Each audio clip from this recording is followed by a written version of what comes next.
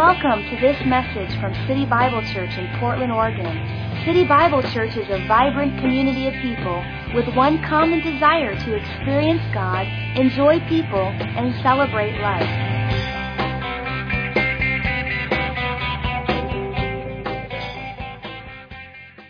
Today actually wraps up the series that we've been doing on 7 unshakable life declarations. The unshakable life, one who builds on the unshakable Word of God. That's where we've been for the last number of weeks. One that is anchored, immovable, and indestructible. Everyone say, that's my life. All right, a faith declaration is one who unites the heart and mouth to declare by faith the Word of God, the unshakable life declaration. So we're trying to fill your heart with the Word so that your mouth might speak the Word, that you might declare by faith how you should be living and have something to rototell in your devotions and your prayer time. Now here are the 7 unshakable life declarations. We'll put them all up so we can read them together. These are the 7 we've been working through. I want everyone to read out loud with me. Here we go. I will live life strong. I will love God's house passionately. I will hold my head high. I will have an overflowing heart. I will turn to God at all times. I will walk on a level path. And I will not lose heart. I will not lose heart. Say it again. I will not lose heart. One more time. There are probably a number of people listening to me, either live or by tape, CD, however they find the messages, that are probably in a time of trial, testing, or wilderness, a term we use to speak about spiritual dryness, or a time of surprises, or a time when maybe they've lost a little bit of heart. They haven't lost their whole heart, but they've lost a little bit of heart about their marriage, about their friends, about life, about God. They don't have the same passionate, wholehearted love and extension toward God that they used to have. Could be 100 reasons. King David writes about his losing of heart. Actually, he writes about it in several places. And you could actually, if you had time, go to the Psalm and the historical setting where he lost his heart. Where there was a situation, circumstance that actually took from him the strength of heart that he should have had. Sometimes he threw himself on the ground. Sometimes he went into the temple. Sometimes he asked for the ephod and the priest to help. Sometimes he wept. Sometimes he worried. Sometimes he talked to one of his friends. There were times when he took long walks. There was also times when he got angry. There's also times when he just simply made a very bad confession. I won't make it through this. This will be the end of me. David lost heart on a number of occasions. That's why the Psalms is so real and so great to read. Psalm 27, 13 and 14 is our text. I would have lost heart unless. I might have lost heart unless. Everyone say unless. Thank God there's an unless. I would have lost heart unless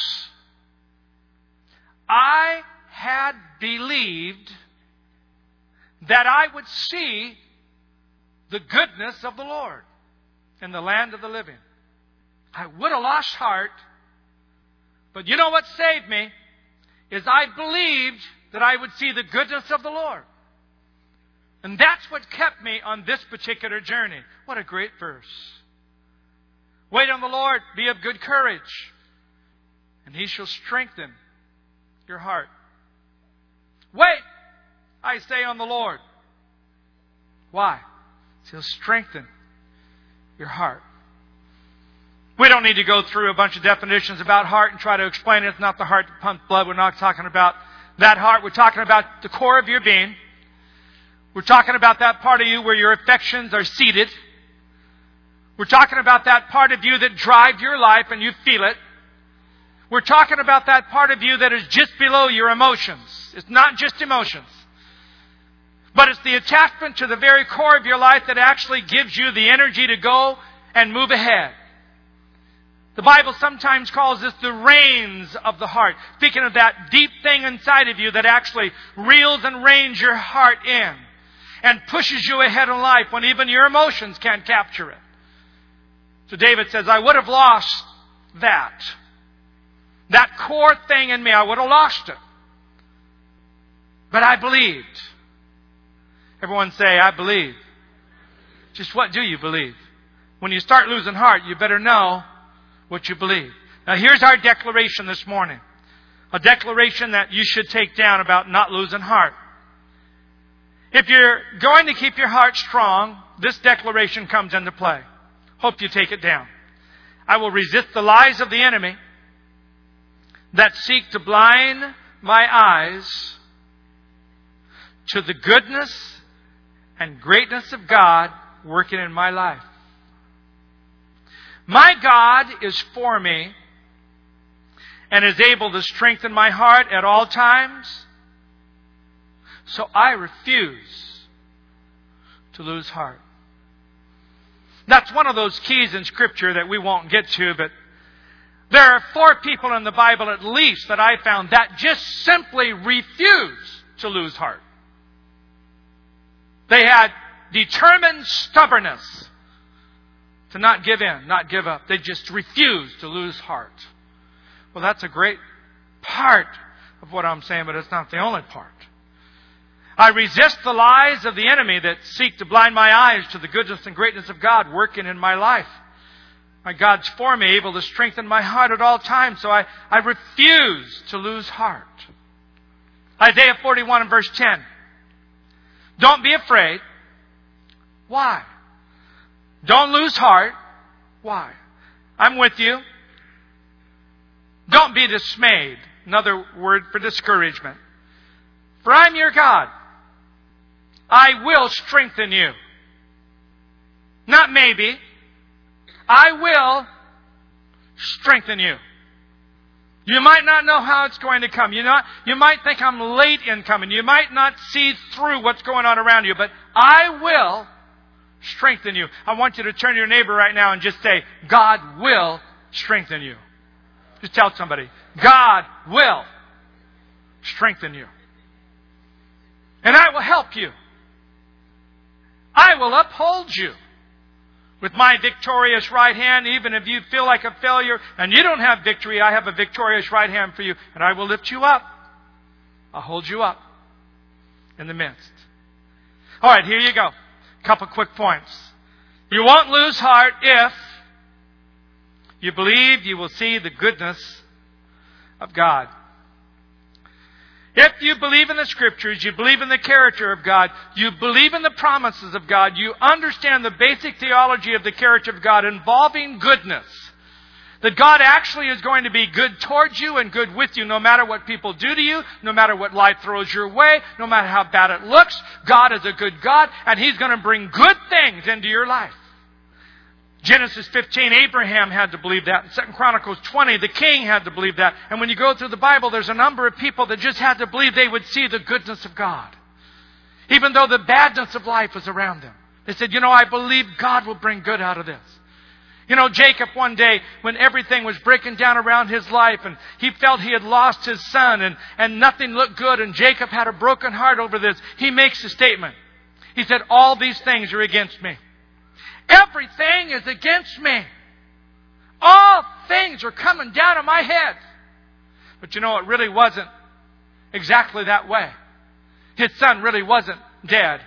And his youngest son really was going to come back to him. And there was going to be a miracle reversal of circumstance, but he didn't know it. So he said, all these things are against me. And he says, I'm a man of a bitter heart and bitter spirit and broken. The Almighty has turned me over to this, and all these things are against me. Kind of sounds like a New Testament verse where the Apostle Paul said in Romans 8, 28 and 29, all things work together for, what's that word? Good. I would have lost heart unless I believed that good would come out of this. Frank, how can you say good will come out of everything? Good doesn't come out of everything. Not with human hands, it doesn't. Not with the power of man, it doesn't. Not if you live only on the natural plane of life. But if you believe in a supernatural God who is able to do supernatural things, He can make all things work together for, come on, say it out loud, good. Oh, I lost that job. How can you say that's good? Because it could be something better coming. You know, I got so hurt in that relationship. How can you call that good? I'm not calling the hurt good. I'm calling what will become of that good. What will work into your grace life? What will happen to your character? There will be something good come out of it. You won't lose heart if you will trust and see the goodness of God. All right, number 2, second thing. You won't lose heart if you will wait on the Lord. Not panic, not murmur, not begin to make bad confessions. Don't blame shift. Don't write it off. If you'll just simply turn your life toward God. Isaiah 40 verse 31, but those who wait on the Lord shall renew their strength. The word wait, let's take it down. To wait is to hold tightly to God. Growing in strength, trust, and faith as you wrap your life around Him. To wait has the idea in the Hebrew is like a rope being made. The more you wait, the more you intertwine yourself with the person you're waiting upon. You become emotionally intertwined, spiritually intertwined, until you're so intertwined with the object you're waited upon, it actually becomes your strength. And that's the word that he uses in Isaiah 40 verse 31. He's talking about those who like a rope just wrap themselves around God. Just wait, hold tight. When everything else slips out of your hand, don't let God slip out. Hold tight to the Lord. Waiting on the Lord speaks of an attitude, a confidence, a discipline. Not indifference, not passivity, not giving up, not shrugging it off. It's not just saying, whatever. It's not just saying, there's nothing I can do, so I'm not going to do anything about it. It's waiting on God. You can be in a circumstance and give up on God in the circumstance and God's not able to work. You still have to wait on God and say, God, I don't understand this or I don't believe this, that it could happen to me, but it did. So I'm going to wait on you. You have to still press in to the God factor. That's what the Psalm says. What happens? You'll renew your strength. The definition there is to exchange. As you know, the word renew is to exchange. There are many of you here that need to exchange your weakness for His strength, your hopelessness for His hope, your anger for His forgiveness, your perspective for His perspective. Some of you need to make an exchange today. What kind of people need to make an exchange? Third, you won't lose heart if you strengthen your heart. Who should strengthen their heart? Here's a few people I'm talking to right now this morning. Who should strengthen their heart? Number 1, the discouraged. Those who are disheartened, depressed, lose courage, lose heart. It actually means to be broken in spirit, to be crushed, without the ability to pull yourself up. Early in their marriage, Martin Luther, who was a great reformer, a great writer, one of the most intelligent men who have ever walked the face of the earth, who wrote many, many, many books. In the 1500s, brought the Reformation. You know, the Lutheran Church was born out of his beliefs. He was an awesome man of God. But he had a problem. What was his problem? He would get totally depressed. Spurgeon had the same problem. Charles Spurgeon of England had the same problem. He would get so discouraged and so depressed. Spurgeon would go home and get in his bed and pull the covers over his head, wouldn't get out of bed for days and sometimes weeks.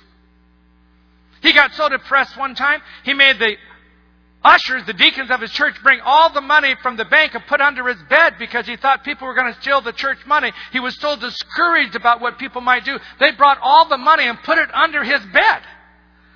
Because he was so depressed and sideways in his thinking. This man, the great preacher. Well, Martin Luther was kind of that way.